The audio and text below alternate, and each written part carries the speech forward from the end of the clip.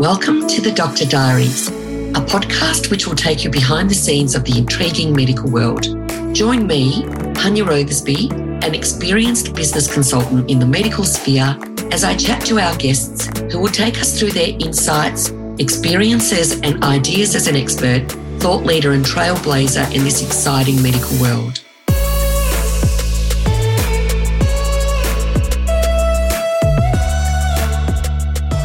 Welcome to the Doctor Diaries. Today we're recording a new episode of the Call My Lawyer series, which has been a huge success. As with our 4 previous episodes, we address key legal considerations of the business of medicine. It is my pleasure to have my guest, Megan Warren, who is the principal lawyer at Burke Lawyers, who you'll find in Armidale, Victoria, Australia. Megan has provided excellent legal advice to my medical and health business clients over the years, and we both felt it would be beneficial to share our legal and business insights with our listeners on the Doctor Diaries podcasts. But before I introduce Megan, let me start with a quick disclaimer, provided of course by Burke Lawyers. It's great working with lawyers and just we'll dot the I's and cross the T's. So the quick disclaimer: the type of legal information that will be provided in each episode is of general nature and should not be considered as formal legal advice. If you do require assistance or have a legal question, please don't hesitate to reach out to Megan, and her contact details will be found in the episode notes, which is fantastic. So, in this 5th episode of Call My Lawyer, we're focusing on the topic of agreements, specifically shareholder and unit holder agreements. So Megan, let's start off by giving our listeners a bit of an overview of what we mean by these agreements, how they differ from standard agreements and contracts, and why they are important and who they are important for, and what are the key purposes they serve. Thanks, Anya. Thanks for having me today, for the opportunity. A shareholders agreement is simply an agreement or a legal contract by a company with its shareholders. So the shareholders of the company are the ones that own all of the equity in the company, so all of the issued shares. A unit holder agreement, slightly different but similar concept in that the entity is different. So it's usually a company that acts as trustee of a trust, and then the unit holders are the ones that own the equity. So the trustee is usually the one that controls and carries out the management of the trust. So the purpose of these types of agreements is really to regulate the rights and obligations of the operating entity with their interest holders. Other types of owner agreements are things like partnership agreements for a partnership, although you see those to a lesser extent today. So there's many reasons why this type of agreement's really recommended. Some of those are regulating the management and funding activities of the entity, controlling the sale or transfer of shares or units, preventing disputes, which is one of the super important reasons. It really gives a roadmap for the shareholders about what to do if they can't reach agreement or they're not sure about the process for a certain issue. Also, it provides clarity about the rights and obligations of shareholders, so removing uncertainty around that for them. Also importantly, if the entity is looking to raise finance from investors or banks, those parties will often be interested to see whether there's a shareholder agreement in place. So that's really the main, why it should be on a business priority list.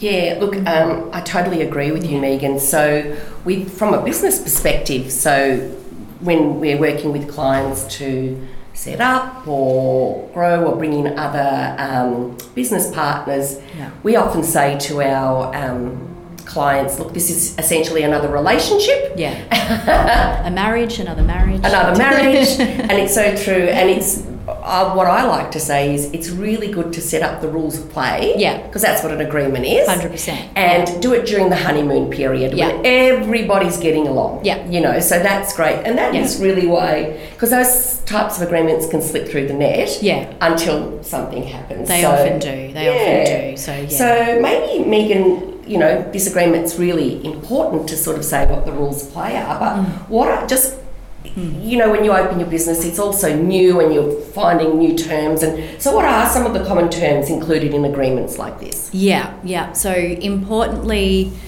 at the outset, it's good to set out what the objectives of the organisation are. So why are these shareholders coming together? What's the purpose of the organisation? So things like setting out the mission, perhaps the strategic goals, if they're clear at that point. It might be things about expansion or maximising the profitability of the business, and also setting out how the company's going to carry on and conduct its business, perhaps in accordance with sound business practice or something similar.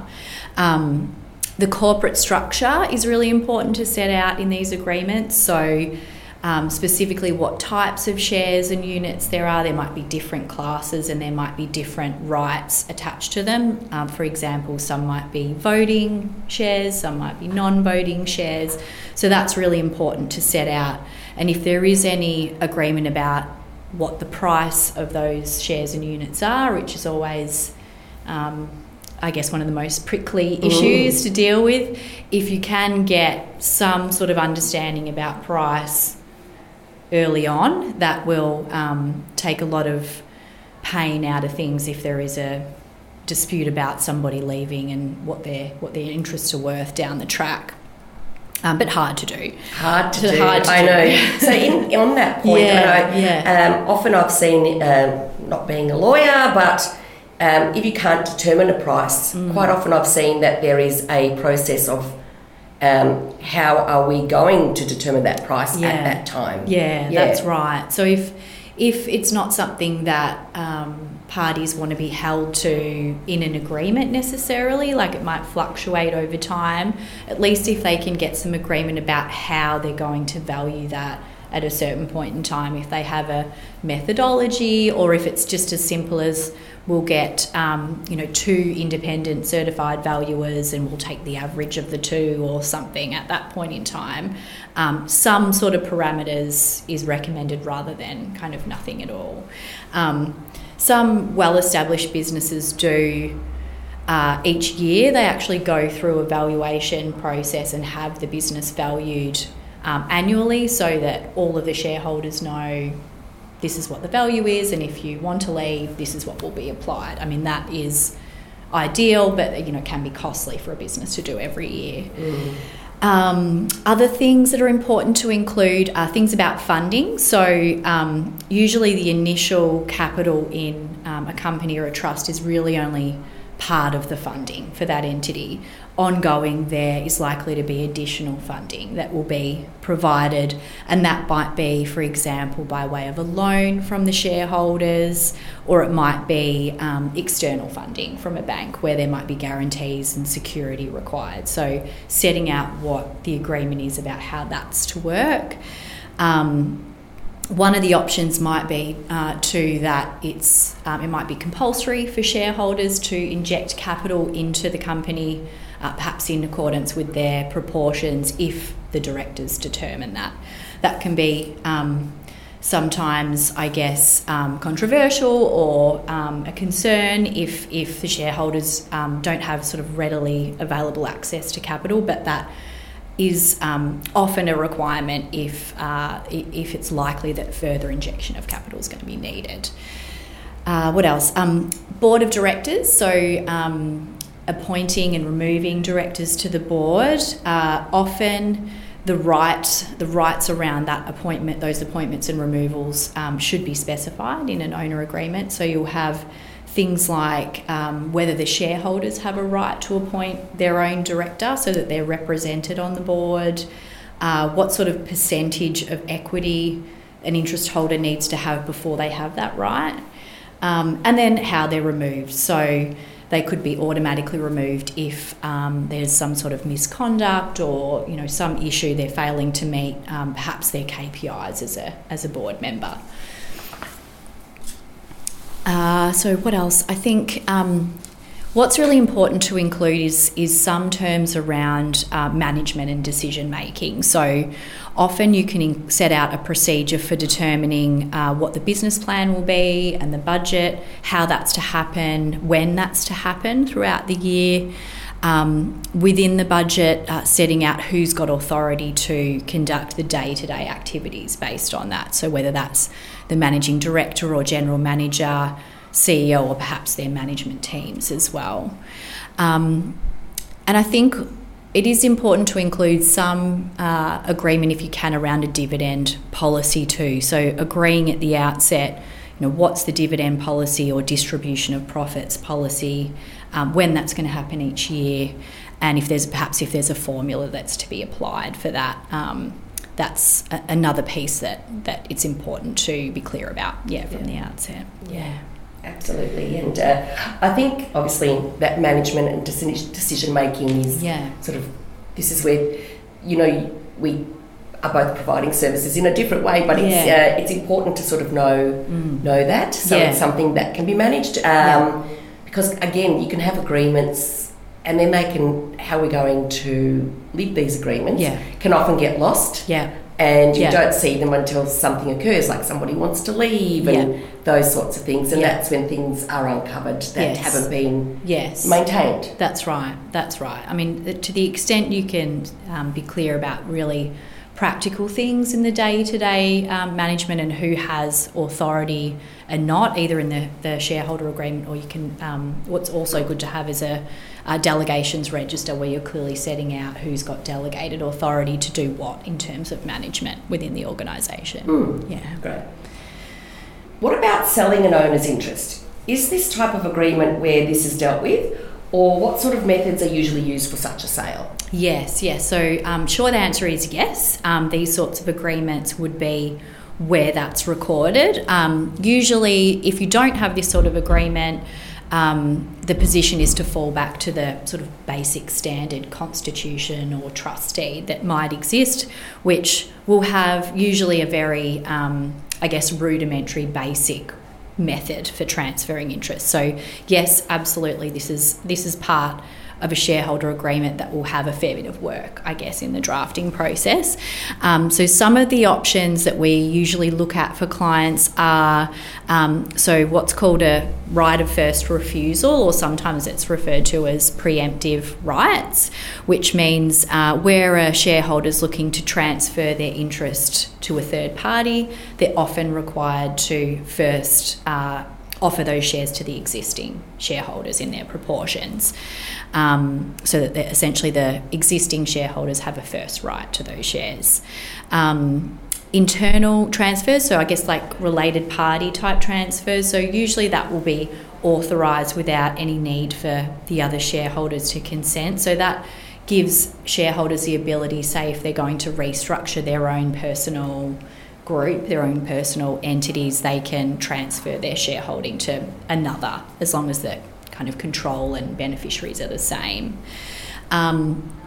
Drag-along rights, which are usually used for majority interest holders. So where a majority holder, say, receives an offer to purchase all of their shares from a third party, what we can do is build in a right for that majority to essentially drag the minority along with that, force them to sell with them in that sale, join with them in that sale. Yeah, that's important. Yeah. So you don't have the minority calling the shots. That's right. So it often happens where, say, a larger corporate is looking to buy the whole entity, but one of the shareholders is sort of not wanting to do that, not wanting to be involved. So usually it will be that the minority can't be treated any differently to the majority, so everyone's the same price for the share, but essentially it enables them to sell the whole entity without any too much pain. Yeah.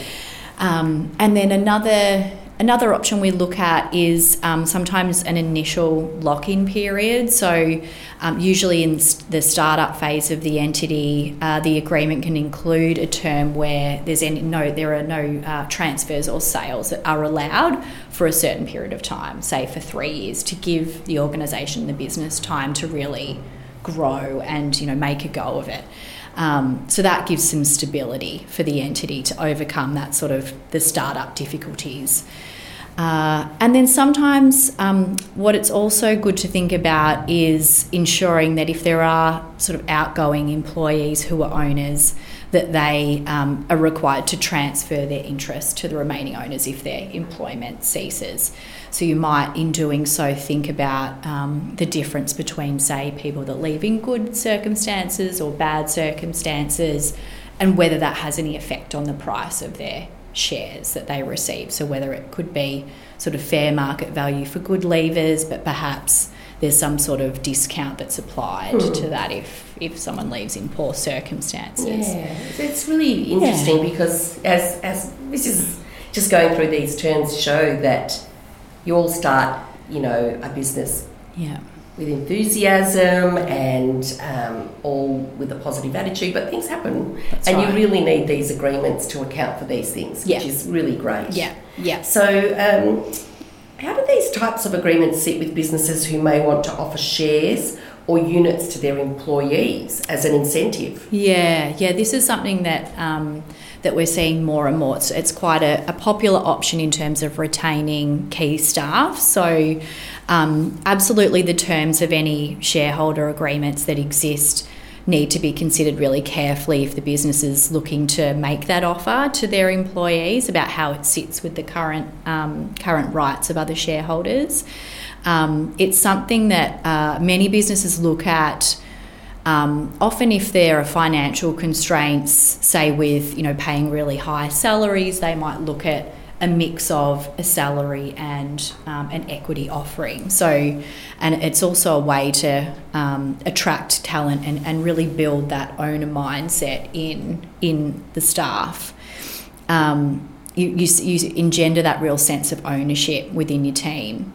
And your staff are really then driven to achieve success for the business, because as the business grows, essentially their equity will grow as well. Yeah, 100%. And look, to be honest, in for what I'm seeing with working with so many businesses, it's really hard to keep good talent, and because to be honest, it's an employees market out there at the moment, and that sort of equity arrangement, profit share arrangement, those arrangements are more and more common now. Yeah. And I agree. And I think it's actually a good thing because you're only going to be sharing something that's going to grow, and it's only going to grow because of that person. So it's a great way to go. Exactly, in terms of business development. Yeah. But Megan, what if the owners get into a dispute?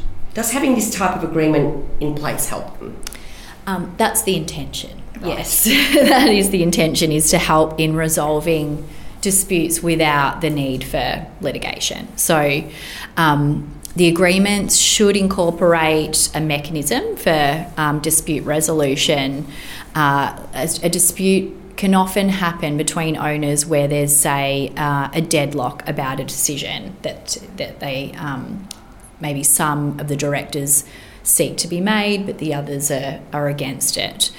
So there's various alternatives that you can use in an agreement to sort of build a resolution of a deadlock. So things like referral to a mediator for resolution first if the parties can't resolve the dispute themselves. It might be what's called a sale of shares by bid. So that's where each shareholder can make a bid to purchase all of the equity that's held by the other owners, essentially with the highest bid succeeding. A chairman clause, which is about where it enables one of the holders to become the chairman in the event of the deadlock, to essentially have a casting vote to be the tiebreaker in the dispute. A liquidation clause, or a winding up clause, which is quite a drastic measure, but it's really there. Usually you would build it in as sort of a last resort. So if the parties have tried the other options to resolve the dispute and it's not working, well, the entity then, after a certain period of time that you stipulate, the entity will then need to be wound up essentially voluntarily, with the interest holders sharing in their proportions the expenses in liquidating the business, and then they can share in any profits that are left after that. So it's really, as I say, last resort if the other avenues fail. But sometimes I've seen plenty of disputes where the threat of that is the only way to like if we don't get this resolved, we have to liquidate. And no one really, I mean, if it's a successful business that's trading well, I mean, if they can't, if there are some that don't want to sell and they can't find another party to sell to, then having it wound up, no shareholder's going to receive, full market value for their shares. They will receive something that's much less. So it's usually not an attractive option. No, it's best to avoid that. Yes, absolutely. Yes. And so it's very interesting, that whole, the negotiations. You're negotiating with people that you've been in partnership or together with for a long time. So yes. Again, who often know you quite well. It's different. It's not like buying a house. No, but they don't know who you are. But you're negotiating with people who know you quite well. It can get quite personal. But it's good to sort of know the different types of dispute options. And that they're written in. That's fantastic. Yeah. So, Megan, I hear a lot about restraints and non-compete terms from clients questioning their enforceability. Are you able to tell us a little bit about these and what they mean? Yeah, sure. So often an own agreement will contain some terms by the shareholders, perhaps seeking to restrain them from being involved in any business or activity that's the same or similar or competitive with that business. Or perhaps going further to sort of do anything else, prohibiting them from doing anything else that will detrimentally affect the business. So, generally speaking, goodwill is a legitimate interest in a business that may be protected by something like restraint or non-solicitation type terms, non-competition terms. However, any terms in that way, particularly restraints of trade, restraint on an ability for somebody to work in their profession, they have to be reasonable. Yeah, so if they're a medical practitioner that specialises in something, it's not reasonable to say you can't be a orthopaedic surgeon once you leave here. Yeah, so it will depend on how the extent of that restraint. So if it's you look at things like the duration of the restraint, how many years or how many months, the geographical area it might apply to, and then also specifically what type of activities are restrained. You look at that all together in the context of what sort of relationship it is. So is it employment? Is it an independent contracting relationship? Is it a shareholder to shareholder or shareholder to company relationship? So all of those things are really important to look at in determining, is this reasonable?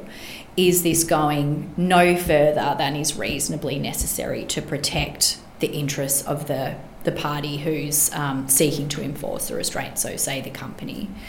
And the restraint also has to be certain, so it can't be unclear or it's got to be very, very certain about what the extent of the restraint is and what's sought to be protected. So, and just the way that courts will deal with these restraints too is that they won't vary a restraint or sort of redraft it if they don't agree with it. The effect of it will be that if they think it's unreasonable or unclear, then the entire clause will be void. Okay.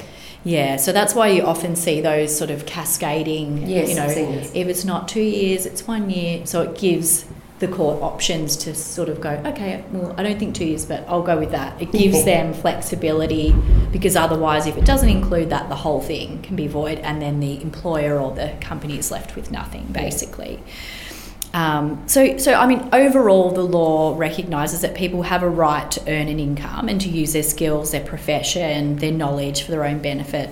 But of course, businesses also have the right to protect their proprietary interests and goodwill. So it's really about a balance between those two. And unfortunately, it is that lawyer answer of it depends, and it's got to be, and it's about reasonableness, which is really, really, really hard. You don't want to have to get to a court to try and find out what that means in the context of the relationship. Exactly. Yeah. No, that's really, it's actually quite clear, which is good. So anything else there in the restraint that we need to sort of look at? So I think the only thing further that I would say is that restraints have some characteristics that really set them apart from standard contract terms. That's why they get a lot of attention, I guess, and they're a little trickier to craft and a little tricky to then advise on in terms of enforceability. And that's because by their nature, they give a benefit to one party by creating an obligation on them not to do something. So it's for that reason. It's not sort of a mutual exchange between the parties. It's really an imposition by an obligation on one while the other one's not really doing anything in return, which is doesn't really sit with the concept of a contract very well. So it's for that reason that the courts don't view them very favourably. Right. But that doesn't mean that they're not ever going to be enforceable, I suppose. Yeah, it's a careful balancing act, and it depends. Yeah, it depends, because you're a lawyer. Yeah. But I think what's important, that's an important point, is just because it is in the agreement, it's not law. That's right. It's a guide. That's right. I'm probably saying the wrong word from a legal No, but I mean, just because something's in an agreement doesn't necessarily mean, yes, it's going to be enforceable. It will depend on, things like, especially with restraints, what were the circumstances leading up to that being drafted? Did each party have a lawyer? Did they negotiate about that restraint? And then what is the effect of that restraint, and how is it trying to restrain the party? Is that reasonable? So there is a whole body of law that kind of sits behind the restraint. And thank goodness we have you people who know what you're doing. Years of study. Which is fantastic. Great. So given the matters discussed in this podcast, it is critical that a means to protect and realise the investment of all equity holders, you seek professional advice before a business entity carries on and conducts its business activities. So fantastic, Megan. Good that you're here, constantly being updated on that. Yeah. And on to that, just for our listeners, by the time you hear this episode, Megan, you're off to an awards evening this evening. Tell us about that. I am. So I've been nominated and I'm a finalist in ALTMA's General Manager of the Year for General Contribution, so outstanding contribution. So hopefully I win tonight, but I've got some really strong competitors in the category, so it'll be a great night either way. Fantastic. Yeah. Well, congratulations even for the nomination. Thank you. So we'll let you know when we post the actual episode how Megan went. Perfect. But that's just amazing. So thank you so much. Thanks, Hanya. Megan. Thank you for having me. Once again. So this is episode 5, just for people listening, of Call My Lawyer series, and you're more than welcome to go back and listen to our previous call, which is fantastic. Great. Thanks for having me, Hanya.